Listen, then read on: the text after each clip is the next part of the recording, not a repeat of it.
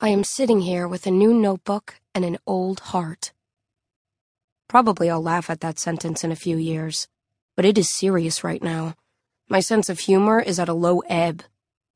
I'm alone accidentally in Greece, and instead of enjoying being alone, which is a rare occurrence since I have 6 younger siblings, I am feeling idiotically forlorn.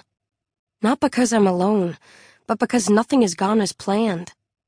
What I would like to do is go back to my room in the hotel and curl up on my bed with my knees up to my chin like a fetus and cry. Do unborn babies cry? My parents are both scientists, and for a moment I am caught up in wondering about fetuses and tears. I'll ask them when I get home. The sun is warm in Constitution Square. Not really hot, but at home on Beniseed Island, there's always a sea breeze.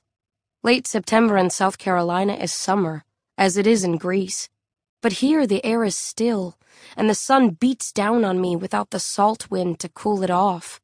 The heat wraps itself around my body, and my body, like everything else, is suddenly strange to me. What do I even look like? I'm not quite sure. Too tall, too thin, not rounded enough for nearly 17, red hair.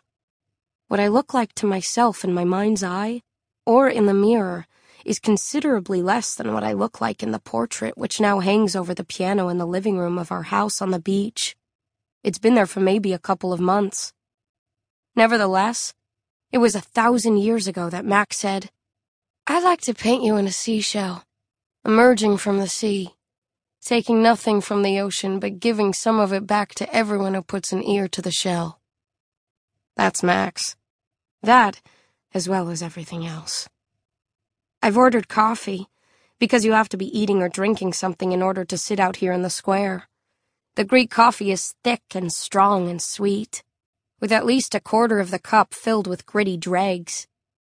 I noticed some kids at a table near mine, drinking beer, and I heard the girl say that she had come to stop in at American Express to see if her parents had sent her check.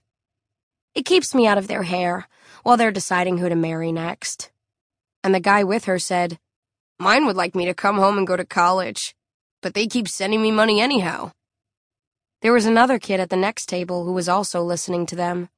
He had black hair and pale skin, and he looked up and met my eyes, raised one silky black brow, and went back to the book he was reading. If I'd been feeling kindly toward the human race, I'd have gone over and talked to him.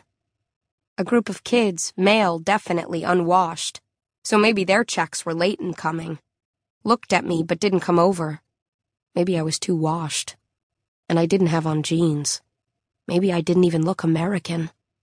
But I had this weird feeling that I'd like someone to come up to me and say, "Hey, what's your name?" And I could then answer, "Polly O'Keefe." Because all that had been happening to me had the effect of making me not sure who, in fact, I was. Polly. You're Polly.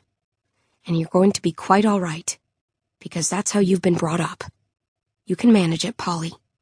Just try.